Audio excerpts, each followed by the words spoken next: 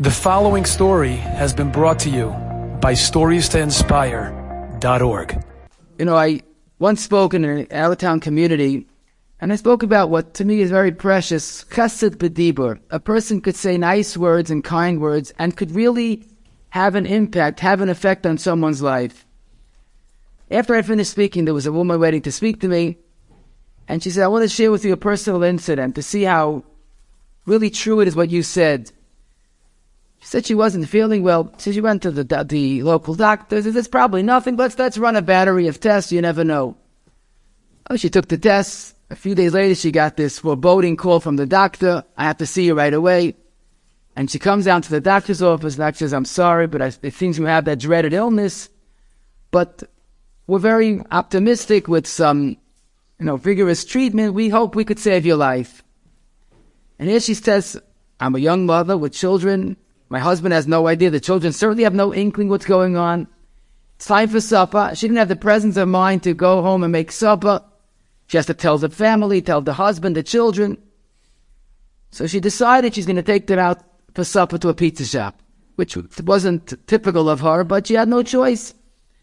And the children were a bit subdued because they sensed something was wrong, because it was not, again, typical to go to a pizza shop. She said she got up to go to the water fountain to get some water, and a lady from the other table stood up and says, you should know, I was observing your family. You have such a wonderful, well-behaved family. You should be gesund and have nachas.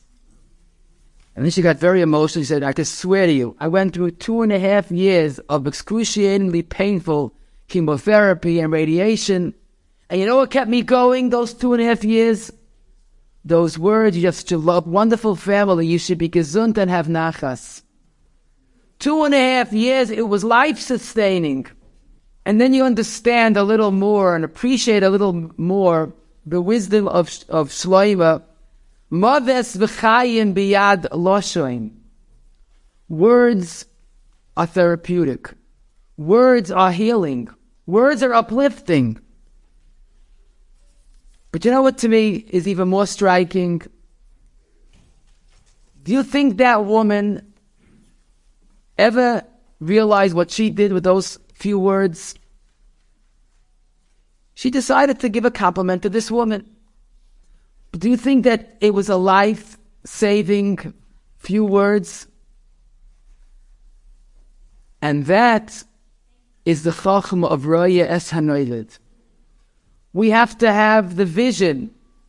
We have to have the foresight to really understand that what we do has impact, has meaning. Imagine they would take this woman and they would show a video of her words, but not just of her words, of the subsequent 2.5 years, how these words had such a therapeutic effect on the other woman. If only we could see the effect of what we do.